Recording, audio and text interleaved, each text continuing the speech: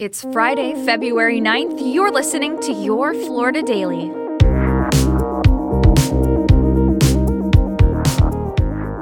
I'm Katrina Scales. A bill to penalize drivers who don't move over to the right is ready to be heard by the full Florida Senate. The measure passed its final committee on Thursday. It would apply to highways with at least 2 lanes in each direction and speed limits of 65 miles per hour or higher. Drivers would be prohibited from using the left lane unless they're passing other vehicles. The bill's sponsor says his goal is to prevent people from using the right lane to pass slower traffic. Here's State Senator Keith Perry of Gainesville. In 2023 alone, there were 4,027 violations, a direct result of passing on the right. If the bill becomes law, violators would face a $158 fine. A similar measure is ready for a full vote in the State House. The cruise industry is off to a strong start in 2024. Demand is red hot, including at Port Canaveral, according to AAA. A new report from the Auto Club shows cruise lines saw record numbers of bookings last year, with that trend carrying into 2024. It might be a good idea to go soon if you're planning a cruise. AAA says the first 3 months of the year is the best time to take a cruise, with larger discounts offered during what cruise lines call wave season. And if you need to get a passport, you should allow at least 8 weeks for processing.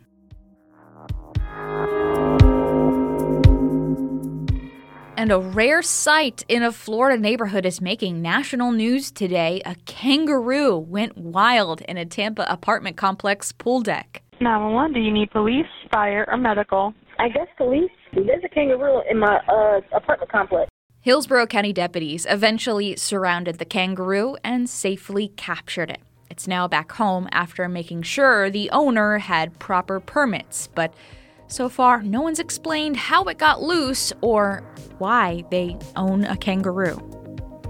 Find these top stories along with breaking news, weather, and traffic all day on clickorlando.com. And now, a completely random Florida fact.